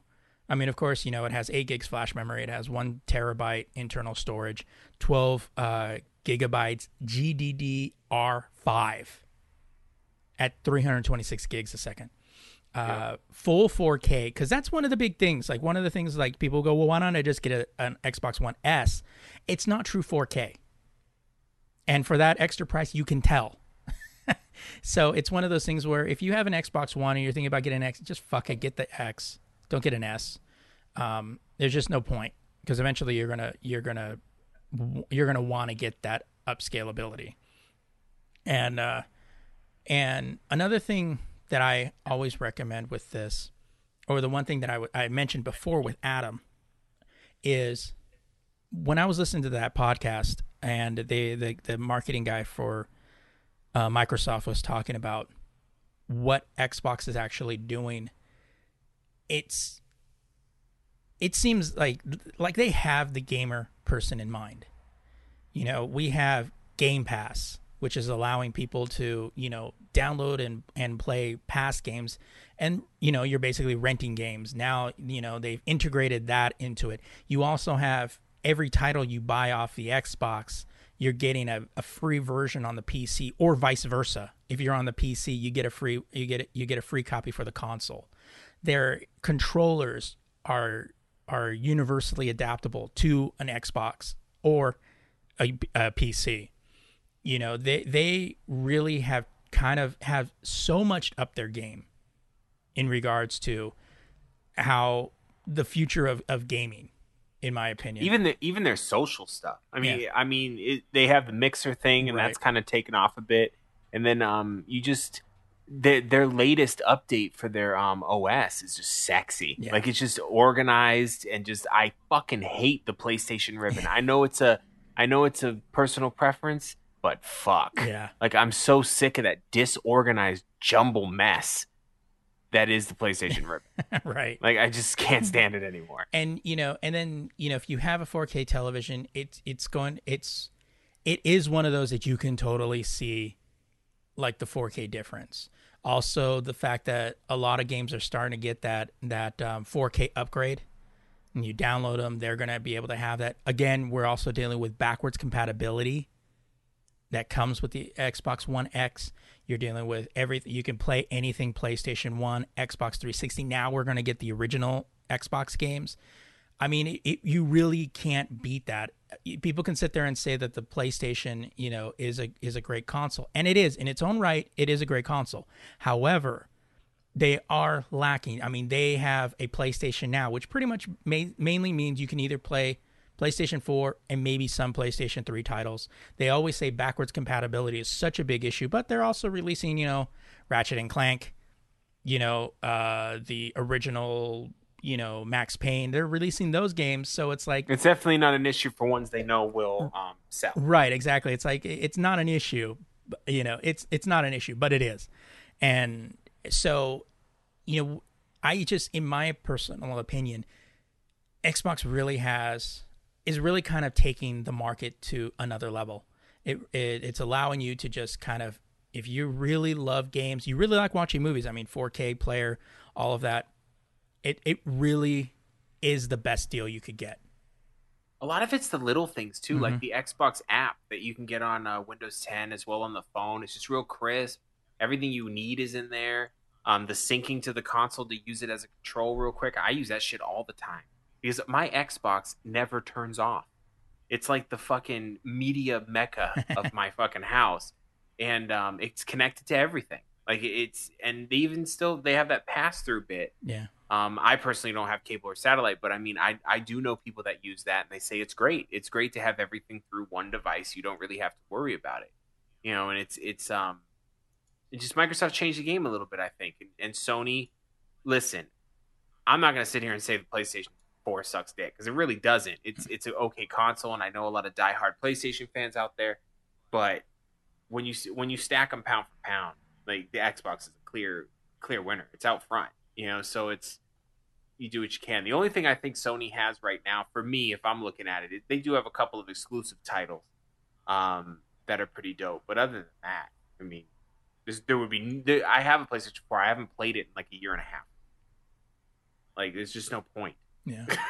So, yeah, that's definitely a good pick. Sticking with games, motherfucker. I'm going to recommend the Switch. I'm going to recommend the Switch for a couple of reasons. One, I think it's matured enough now. They have some solid titles. I think that portable thing is very interesting. And I see people on the train. I see people out and about. They got Switches with them. Yeah. And they're playing these hot fucking titles, man. Super Mario Odyssey, Legend of Zelda Breath of the Wild, that Mario Kart 8 Deluxe with all the fucking characters. Like, there's so much to do on the Switch right now. Are they a little behind when it comes to the online aspect and a social community? Yeah, they are. And the apps and stuff, but that's coming. The sales have been super strong. Nintendo hasn't seen success like this since when the Wii launched. Right. And also too, big ups to Nintendo. I see them in stock. Yeah. In December? I was like, come on. I noticed that Saturday. I went to Best Buy, and then I also went to Target, and Xbox One X's and Nintendo Switches At Christmas time, they Right. had them in stock. I was like, because this guy comes up and, the shelf's empty right there. And you see, and this guy goes, do you have any Switches? And he goes, oh, yeah, we have them in the back. We just don't put them out here. And then the guy's, oh, okay. Because people jack them. Oh, fuck yeah, dude. But I just think, is it underpowered compared to the other two? Yeah, it is. Is it fun to play? Fuck yeah, it is. It doesn't need. When you're playing Nintendo, you're not necessarily playing for power, right? Well, in the '80s, they said you were. Oh yeah, but you also had a glove. Oh my god, I was at a used bookstore that sells electronics and stuff, and they had the fucking power glove under a case that was locked. I was like, holy shit. Shit gets real here, doesn't it? I mean, the accessories are real. Like, you can get carrying cases, all that stuff. The Switch is dope, and I think a buddy of mine has it, and he'll bring it to work sometimes, especially if we're working weekends or something like that. And it's so interesting that it's dope too. You know what I mean? Like, it's you just look at it, you're like, this is some different shit. You know what I mean? Like, it's something exactly what they did with the Wii. When the Wii came out, and I'm not saying the Wii U, the Wii. Right, when the Wii came out, you were like, this is some different shit. Like, yeah. Nintendo's trying something different. And I think that Nintendo's always going to do that. They always want to do something weird. They're the Japan of Japanese games. Truth be told. I was going to say, does it even make sense? It doesn't have to, because right. it's Nintendo. Right. Splatoon 2, other games on there. I mean, it's just Skyrim, motherfuckers. You got to have Skyrim. If you don't have Skyrim, you're not a console at that point. No, but I'm definitely suggesting this one. The only negative I would say is the accessory prices are weak. Yeah. Like, if you want to get controllers and stuff like that, it can run. So it's a little bit of an investment, especially if you have a large family. But it's even cooler too, because if you have the dough and you have a large family, you can grab 2 of these, and they can fucking jam out on the table or whatever. I don't know. I think it's dope. All right. And yeah, I totally agree. I want to Switch, and Yeah. it looks like just a lot of fun. And I was looking at them yesterday, and I was looking at the games, because they also have a shit ton of games out there for this. I mean, they've made such a move that kind of was like 180 from what they did with the Wii U. They really had no idea what the hell they were doing with the Wii U, and they managed to kind of curtail that with the Switch. And I think making it a good item to get for the holidays, and also the price point, $300. Right. I feel like the Switch is what they wanted the Wii to be. Yeah. But they just weren't there yet. Yeah. In technology. So my next one, and we've talked about this in the past. I actually am recommending, if you're looking for somebody to get a tablet for somebody, I actually recommend an iPad. Not the 10.5, the iPad Pro, or the 14-inch motherfucker. Yeah. The 83-inch iPad Pro right. Retina screen that will basically... You need to rent an apartment to hold it. Right, exactly. You need to move out of your house is basically what you need for this. The reason I have an iPad right now, it's not the current one that came out this year. It's the previous year's model. And to be honest, it's a great tablet. It really is a great tablet. One of the reasons why I went to an iPad from... I had an Amazon Fire tablet early on, and it was mostly because at the time it was the accessibility of the apps. Also, I really just like the fact that the OS, and it goes back to the Roku TV, and the Xbox, is they're on top of their OS. The OS gets updated each and every time. It's always, with security. But now it's not as expensive as it used to be. The iPad right now, if you get one that's strictly Wi-Fi, now they used to have a 16 gig and then a 32 and a 64. Now they've switched the datas to a 32 gig and 128 gig for an iPad. And to be honest, for a tablet, you really don't need it. You can pretty much do a 32 gig with Cloud Drive, or if you really like watching a lot of video, 128 gig. If you're feeling 128 gig, you're doing a lot of shit. Yeah. You need a laptop at that point. You might need to get a job. Like you're relaxing a little too much. Exactly. But if you do an iPad with strictly Wi-Fi, for a 32 gig, it's $329, and for a 128 gig, it's $429. Which is they're actually not too expensive. They're anymore. not too expensive anymore. Remember when we were looking at $700-$800, back in the day? Well, they still do have one. That's like $900. They do. Don't get me wrong, they do. And they also have the 100, and for Wi-Fi with cellular, we're looking at 32 gig is a $459, $459, or 128 gig, $559. Now, if you want to get the iPad Pro, yeah, it's a little bit of a bigger screen, because you're dealing with a 9.7 Retina display on the regular iPad, and to be honest, that's the same size that I have. It's great. I'm watching. Apple doesn't use standard sizing; they're a little wider, aren't they? Yeah, they're a little wider. Yeah, and the Retina display also has really, really great coloring. It really when you're watching movies, especially if you're reading comics, colors pop on that, and the screen is gorgeous. Yeah, when you're looking at those things, oh my god! When I was reading Watchmen on it, it was like, but with the iPad Pro, you're getting 10.5. You're not even getting a full. You're not even getting a full inch of extra real estate there. The resolution, though, for an iPad, for the regular iPad, you're looking at 2048 by 1536 resolution. On the 10.5, you're getting 2224 by 1668. But you're getting the same PPI at 264. So you're not getting any. You're getting a bigger screen, but you're not getting any real color density changes. Right. But you're also, you get more options than that. You get a 64 gig, a 256 gig, and a 512 gig. And for Wi-Fi, the 512 runs you about $999. With cellular, it runs you about $1,129.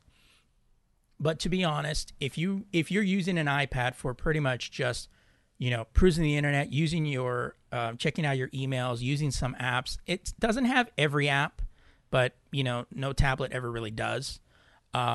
And if you're just looking for something that's lightweight, they barely weigh a pound. The covers are very sleek. They never make it look bulky. The interface is always easy to use. You can, if you really need to, you can hook it up to your computer with your iTunes account, or just do everything wirelessly.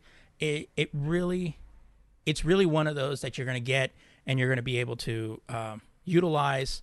And then, like I use with mine, I have OneDrive on there, so anything that I have, I can access through there. If I need to download it onto there, I can download it. It's no big deal. And when I renew mine, I'm going to probably end up going with the 128 gig. But also, you don't have to pay that full price right up front. They're like smart devices now. You can go to your wireless provider, get an iPad through there, and do the monthly payments. For me, it's $25 a month for 2 years. And then after the 2 years, you can upgrade. So, that's also an option for you there. And to be honest, the iPad, I think, is probably the best bet if you're just using it as a, a recreational tool. Yeah, the iPad is nice. It's the only Apple device I've ever considered getting. Yeah, when he asked me, I was like, what? And that says a lot for me.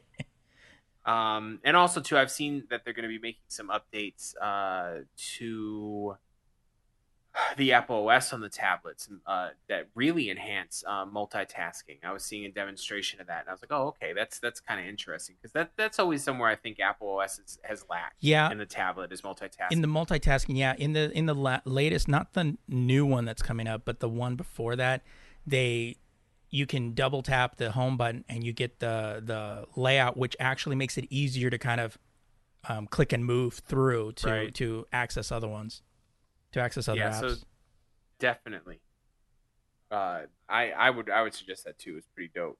Now, I picked a different tablet. I didn't pick a different tablet because I think the iPad sucked.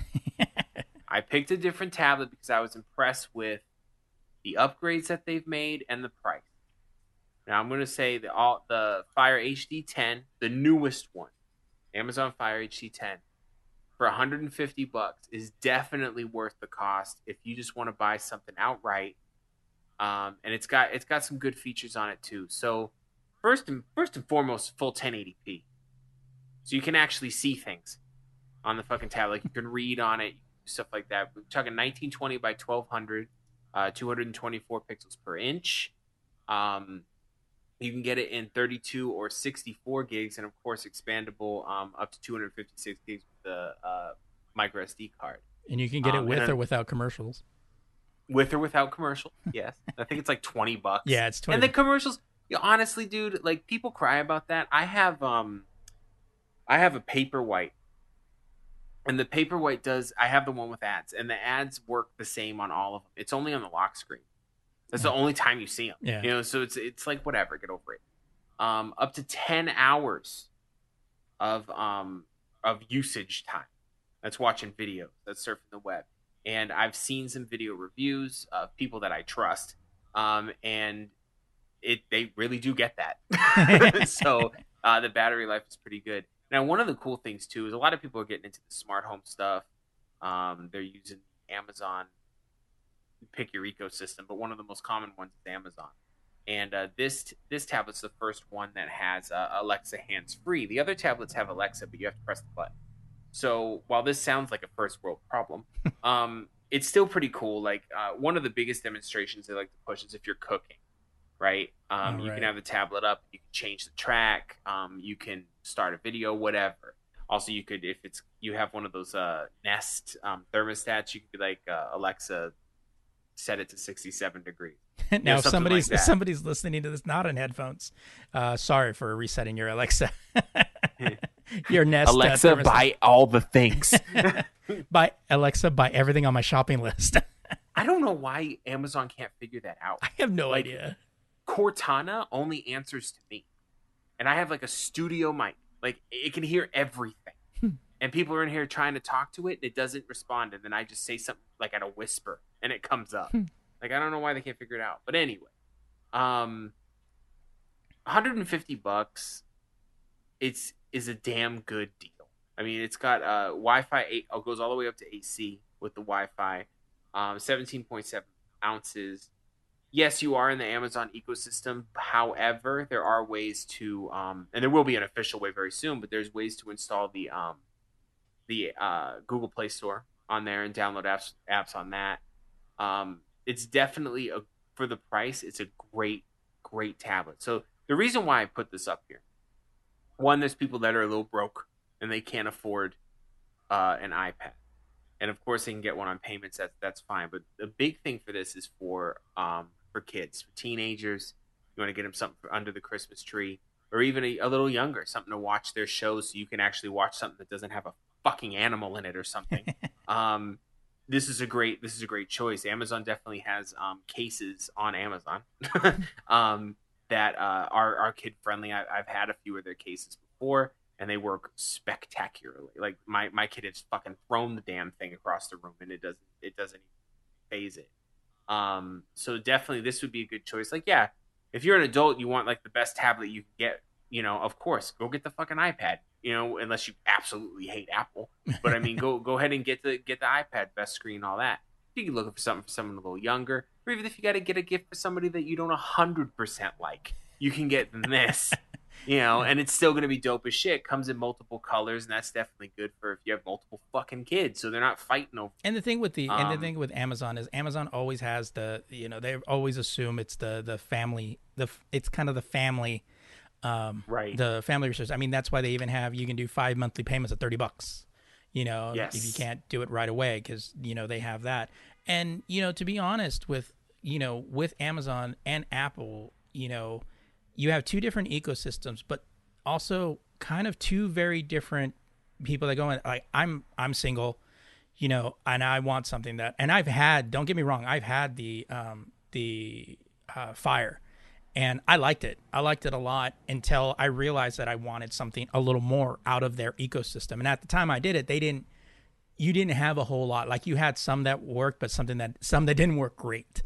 But then I said, well, why don't I just stop screwing around and then just go for the iPad? However, if you have kids or you have a family, multiple people use the device, you may not want to spend, that much for an iPad.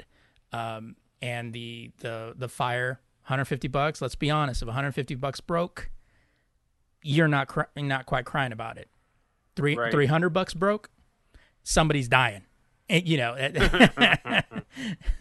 but they also have a good warranty. It comes with a 1-year limited warranty like everything else, but Amazon has a 3-year that you can tack on there that does cover accidental. Yeah. And I have used it. I had this is my second Paperwhite. Because I accidentally stepped on the fucking thing because it fell off my bed, and then I get up in the morning and I stepped on it. And he's not the most gracious of walkers. No, and I got a fresh one, no issue. So it's interesting. It's an interesting choice, I think, for people who want something on the cheap, or they want something. On the cheap is something you can actually use, because especially with tablets, you can get a $150 tablet. And it sucks. Yeah. Like you're never gonna be able to do that. I was looking at video reviews. The Fire 10, lightning quick while he's moving through shit. There was no issues. Videos playing just fine. Everything like that. And then if you're already in the Amazon ecosystem too, all your shit's linked up. You got no issues with that. So that's my suggestion for tablets. All right, and my number 4 is actually a game. And Adam and I have talked about this game for a while. And the reason why I bring it up is because it's a great fucking game. L.A. Noire. Also, I bring it up because of the fact that it's been about, 7 years since the original release. It's a great price, $40, digital or physical. It's a completely 4K rendered remake of and not even really I don't want to call it a port, because it's definitely not a port, but it's one of those great Rockstar games, and let's be honest, Cole Phelps gets a little upset easily. If you don't know what I'm talking about, YouTube Cole Phelps irrational, I think is the word, and you get some of his he gets he gets a little crazy a little quick. Let's just say it escalates really quickly. He has a temper. He does. But set during the 1940s, I mean, the game right now is out on the Switch, and the Switch is $10 more because of the fact that they actually had to redo that game for the Switch. PlayStation. Yeah, I think they had to go from the ground up. Yeah, because it's cartridge based. And it's never been on that console either. Exactly. It's been on a Nintendo console. Exactly. And then you have it for the PS4, Xbox One, and then of course the 360, PS3, and the PC. It's such a great game. It's one of those that, in my opinion, to me it seemed like it was very much an MMO in a console environment, because you are kind of having to work these cases, and they're not easy. They take a while. This is one of if you like to get into a game that just kind of, it's like, you're not kind of beating the level. You're kind of doing this for a while. That was one of the things. You feel like a cop. Like you'll play L.A. Noire for a while, and then you go downstairs or something, and your girlfriend, wife, mother, whatever age you are, is like, "Are you okay?" It's like, "Oh, this case, You bought a badge and shit just so you could put it down. Exactly. You start realizing you're interrogating your loved one. Right. Where were you last night? I'm not going to take these lines anymore. You can tell us the truth, or you can do this the hard way. It's that's right. You start buying a suit and a felt hat. Right. All period based exactly. too. It's all 1940 shit. No, it's so cool, and they use the Grand Theft Auto engine, of course, but you are a good guy. Yeah, you can't just go popping off. I mean, you can, but you're gonna have repercussions. one thing that I really enjoyed in that game is that, so it's the 1940s. You're driving 1940s vehicles, and they feel like 1940s vehicles. Like they're heavy as fuck. There's like, no sharp really turns. There's no sharp turns. I remember taking out so many light poles. you really have to adjust. But that game is fucking spectacular, and if you've never played it, you really need to get it. Yeah, I'm actually gonna be picking that game up but I'm just trying to decide for which console. I'm probably gonna go with the Xbox. My decision's already made. I'm gonna get it on the Xbox. But yeah, that I love that fucking game. You know who actually really liked that game? I had it on the 360 Mm-hmm. before I got rid of my 360. Mm-hmm. And my daughter, who was 10 at the time, Samantha? really liked it. No, Oh. Hannah, Oh, one really? of the twins. Yeah, she really liked. She also likes Red Dead Redemption. Somebody's going to have issues later on in life. I'm just letting Hey, you know what? She was running a prostitution ring. No, I'm just kidding. Hey, well, she's an entrepreneur then. There you go. As long as you're making money, you're doing all right. Exactly. That's all I'm saying. No, but it's just a great game. It really is. Like, it really fucking is. That's what else I can say. And for the price point, $40. Come on, that's a stock. Oh yeah, it's 40, huh? Yeah, it's 40. Yeah, $39.99. You just do it as a stocking stuffer. Stop buying fucking lattes for a week and you can afford it. Skip over Call of Duty and just go for this one. That's a definite. Yeah. So I threw on the Nintendo 3DS and 2DS because they're essentially the same fucking thing. And the reason I put this was actually a personal reason. One, it is the mobile gaming platform. I mean, there's other ones, but this is the one everyone plays. Right. So, I mean, if you want mobile gaming, you're done and done. The only difference between the 2DS and the 3DS now, because the 2DS, the original one, which I have, it was a candy bar form factor is what they call. So you couldn't fold it, which is fine for me. I would like the screens to be bigger, but whatever. But the newest one it wouldn't be a handheld. Right. The newest one is clamshell, so it flips open much like the 3DS. Mm-hmm. The only difference, other than the $50 price difference, is the 3D. So if you have no interest in 3D, which is probably most adults, you can get 2DS, you'll be just fine with it. But the library of games alone is so extensive on this platform. You if you can't find a game you enjoy playing, you ain't looking hard enough. It is just crazy how many games, and especially RPG fans, tons are available. They got the old school games on there you can grab.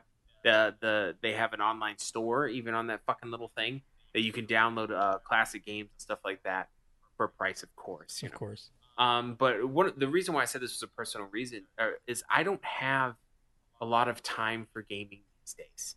I work, I commute to work through the bus and stuff like that, so that takes a little bit of extra time when I get home, kind of tired, stuff like that.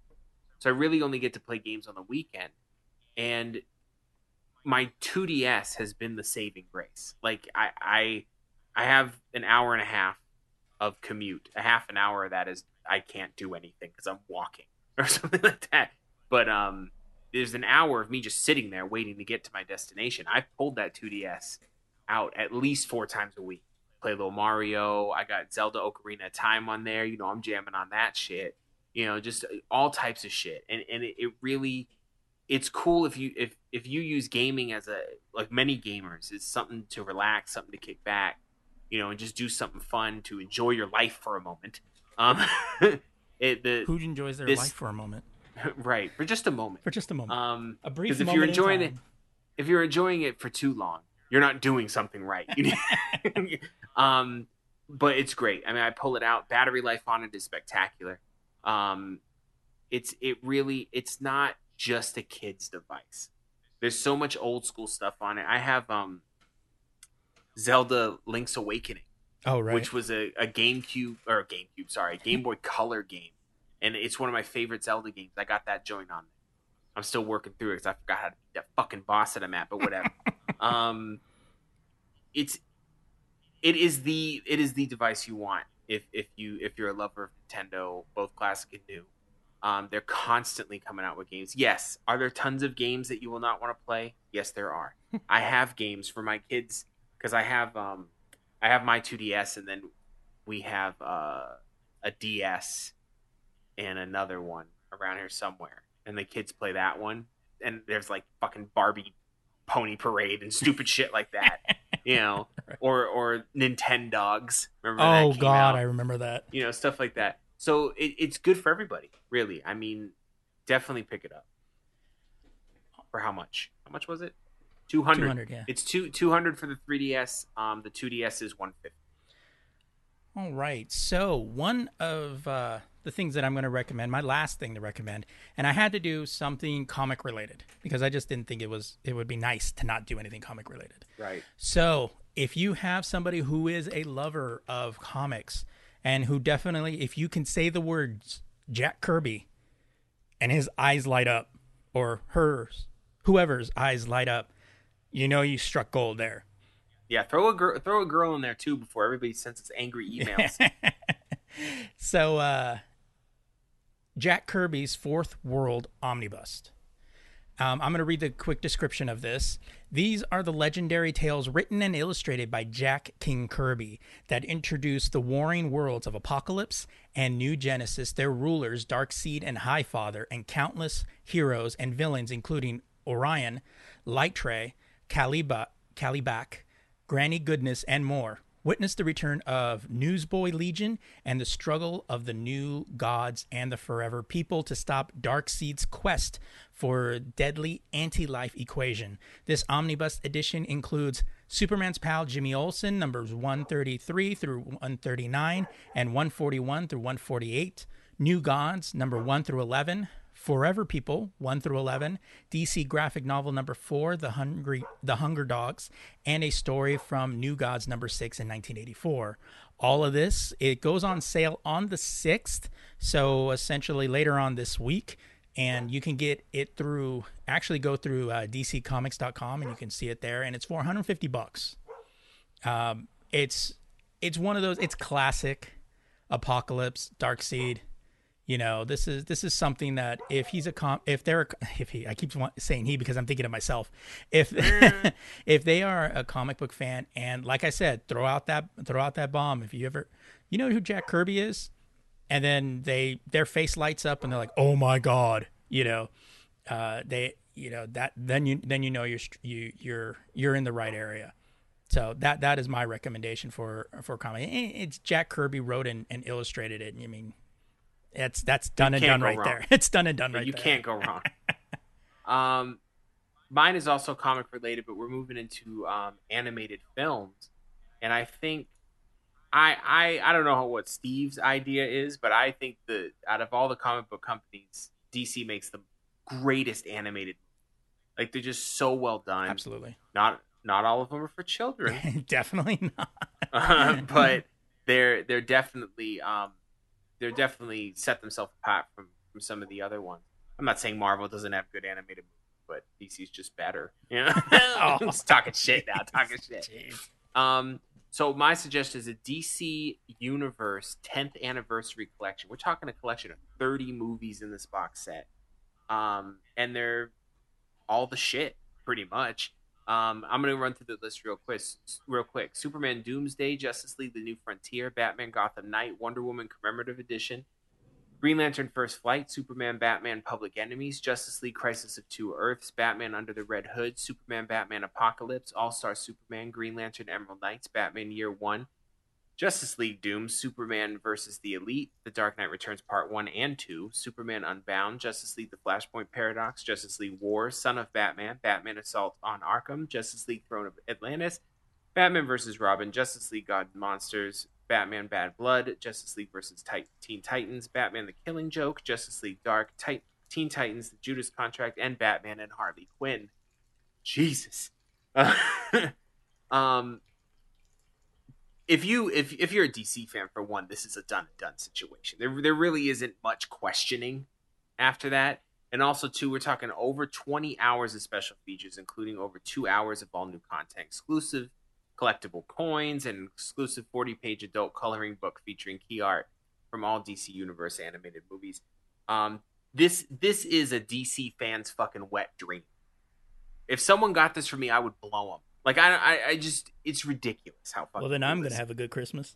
And it's on sale, too. Its list price is $300 on Amazon, but right now you can grab it for almost half off, $179.68. It's 40% off. So you're saving $120. If you got a DC fan in your house or in your family or a homie or whatever, and you wanna blow their fucking mind, this is definitely something to get. And they will love you, and they will fucking listen. If anyone wants to buy this for me, that you know, the lazygeeks.com. And you... Well, it's funny because No. if you for those longtime listeners, you guys will know that we did mention this We did. a couple months ago. Look it up. We know you won't. But but yeah, it's definitely a really, really cool set. It's one of those where you're just like, oh shit. Like I even want this. Like it's This set is so large. As big of a DC fan as I am, there's movies in here I haven't seen. Oh yeah. Not many, but there's some in here that I haven't seen. Superman Unbound. I haven't seen Flashpoint Paradox. No, I was playing. You know, I see Flashpoint Paradox. I haven't seen some of the Wonder Woman joints. New Frontier. I haven't seen that one. I saw New Frontier. I like that one. Did you? Mm-hmm. I haven't seen. It was on Netflix for a while. It was another Thrones of Atlantis. I haven't seen that one. Oh no, I've missed that one. But there's some of the Assault on Arkham, dope as fuck. Killing Joke was cool after the first 20 minutes. Right. I haven't seen Teen Titans either because I'm not too. Batman and Harley Quinn. I have to say that was goofy. It was goofy. It was goofy. I wasn't really. I mean, I like Melissa Rauch. You know, she played Bernadette on Big Bang Theory. I like her, but I don't know. That voice just didn't fit for Harley. It did. Yeah. I mean, I enjoyed. I guess I'm a Tara Strong fan. Yeah, me too. I don't know why they didn't get her to do it. I don't know. I enjoyed the movie Batman and Harley Quinn only because it didn't take itself seriously. Yeah. Because it was silly. Yeah. Like there was a scene in it where a bunch of bad guys want to fight Batman and he drinks a glass of milk first, all fucking hardcore. Like just real silly shit. You know, and if it tried to be too serious, I would have fucking hung it up. But it was pretty dope. But there's some fucking Doomsday, Superman Doomsday, bruh. If you haven't seen these flicks, step your fucking game up. All right, so hopefully that helped out your holiday shopping for this year. We knew this episode was going to run long because of that, because we were going to take times. Adam wanted to do 10. And I did, because I'm an idiot. And I was like, I think 5 is going to be good. And he's like, oh yeah, if we did 10, this thing's going to be like 8 hours long. And I was like, yeah. With director's commentary. Right. But yeah, so hopefully we helped out you guys with some ideas, or at least put you on the right path.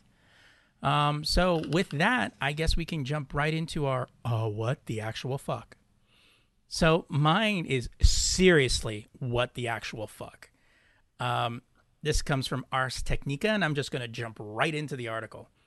An explosive epidemic of HIV/AIDS has gripped Russia in recent years, partly with the strength of the anti-Western conspiracy theories online that promote the idea that the virus is simply a myth. Online groups, forums, and chat rooms have repeatedly spouted up to spew denialism of HIV and AIDS recently, often with thousands of members, according to a new report by the AFP. One group dubbed the virus the greatest myth of the 20th century, while calling HIV drugs poison and doctors killers, working to enrich pharmaceutical companies. They coached believers on only to deny treatment. Others claim the myth of AIDS is intended to establish total control over world domination. Meanwhile, Russia has seen steep and consistent increases in the rates of new HIV cases in the past decade, even as the rest of the world has seen declines. Since 2006, the rate of new cases in Russia has increased by at least 149% and has been steadily increasing by 10 to 15% each year. There are more than 900,000 Russians living with HIV, with 10 new cases reported each hour. About 80 people die from AIDS-related issues each day. According to the AFP, less than half of Russians with HIV are currently being treated for the infection. It's unclear what percentage of that is driven by dangerous messages on the internet and elsewhere. A string of recent child deaths has enraged health experts and doctors there. Quote, "It's unacceptable in our day and age that children are dying while a range of treatment is available," Alexei Yakovlev, a leading doctor of Botkin Hospital in St. Petersburg, told AFP. In August, a 10-year-old girl died in the hospital after her religious family repeatedly refused to treat her.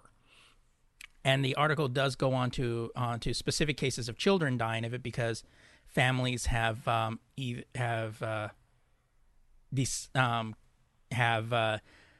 either considered it to be against the religious beliefs, or that the fact that it's a myth, they don't believe in it.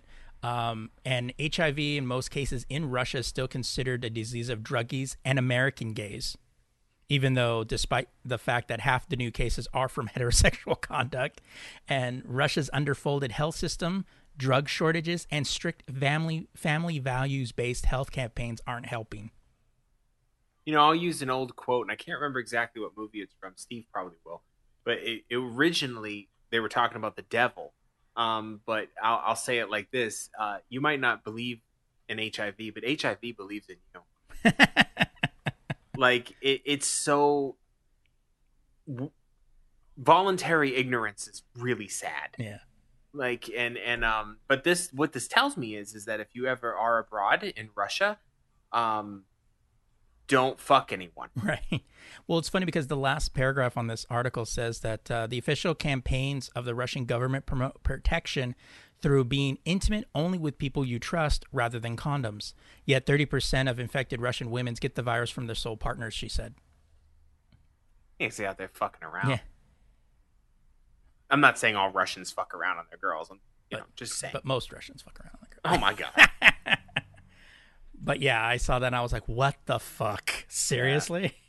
Are we like in 2017? Right. It's a myth? Yeah. Come on, guys. Yeah, it's a West, and only Western gays get it, Right. We're special. Westerners. Whatever. So this one was funny. My one, not the HIV. Segue that a little bit better. Yeah, you may want to work on that one. When a South Carolina man got hit with strong Waffle House craving at 3 a.m. on Thursday, he wasn't going to let anything stop him, including an employee who he says was asleep when he got there. Alex Brown told WIS-TV that he walked over to the West Columbia restaurant because he couldn't sleep. After seeing no other workers on the premises and apparently not wanting to disturb the napping person, Bowen decided to take matters into his own hands. He headed back to the kitchen and whipped up a late-night snack for himself, documenting his culinary adventures in a Facebook post that's gone viral. These pictures, this dude's so excited with himself in the kitchen cooking. Employees on the table snoozing away. Probably not anymore. Right. Quote, got hot on the grill with a double Texas bacon cheesesteak melt with extra pickles. When I was done, I cleaned the grill, collected my ill-gotten sandwich, and rolled on out. He admitted to ABC News, I was pretty inebriated. Bowen added that he later returned to He the has the same face in all the pictures, with the exception of the tongue sticking out on that one. Bowen added that this is Southern hospitality, by the way. He added that later he returned to the restaurant to pay for the sandwich. A Waffle House spokesperson told WIS-TV that the sleeping employee was suspended for a week. Bowen is apparently not in any trouble for his actions. In a statement obtained by multiple news outlets, however, the chain noted that for safety reasons, customers should never have to be behind the counter. The statement also mentioned the possibility of Bowen getting a job with the company since he obviously has some cooking skills. First of all, I worried about safety. He wouldn't be back there if Homeboy was awake. Right. You know what I mean? Like, stay up. And was there only one person? Yeah, I guess. Because, you know what? I actually feel bad for the worker. You know what it probably was? Motherfuckers calling out. Yeah. Not going to their shift, and he's the only one that shows up. And the supervisor's like, look, bro, you just got to do what you got to do. He looks like he has books or something that, he's studying for school or something like that, and just kind of... He's trying to work his way through medical school and shit. Right. This is his third job. I feel bad for this cat, but suspended for a week. At least he wasn't fired. Right. And then how do you get suspended from a job? It's like you're in fucking school. But this dude looks like he's having fun. He's having a good old time. And that was cool that he went back to pay for it. Like most people, he probably checked out his Facebook and went like, "Oh shit, oh, did I pay? I better go back there and pay." That's what happens when you drunk Facebook. He looks drunk too. Yeah. He got them sleepy eyes, like, "Bruh, I'm gonna make this sandwich." Maybe all he made was probably grilled cheese. No, he made. I already said it. No, I'm kidding. You I don't know. pay I know. what you mean. No. No, because like you don't like you see a partial of what he made, but you don't see like he didn't do a true Yeah. Instagram post like. He did say he made this complicated thing. It was probably like 2 fucking burnt pieces of bacon and some turkey. You're like, oh, this looks good. I'll throw that in there. Oh, this one with that.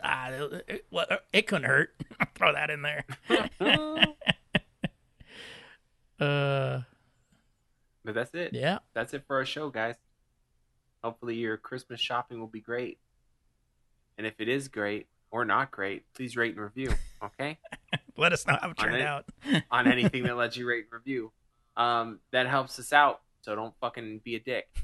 I mean, I love you. Okay. If you want to listen to any of our back catalog, definitely Stitcher, iTunes, iHeartRadio, maybe for a little bit. No, at least for now. And Google Play Music, as well as our website, thelazygeeks.com.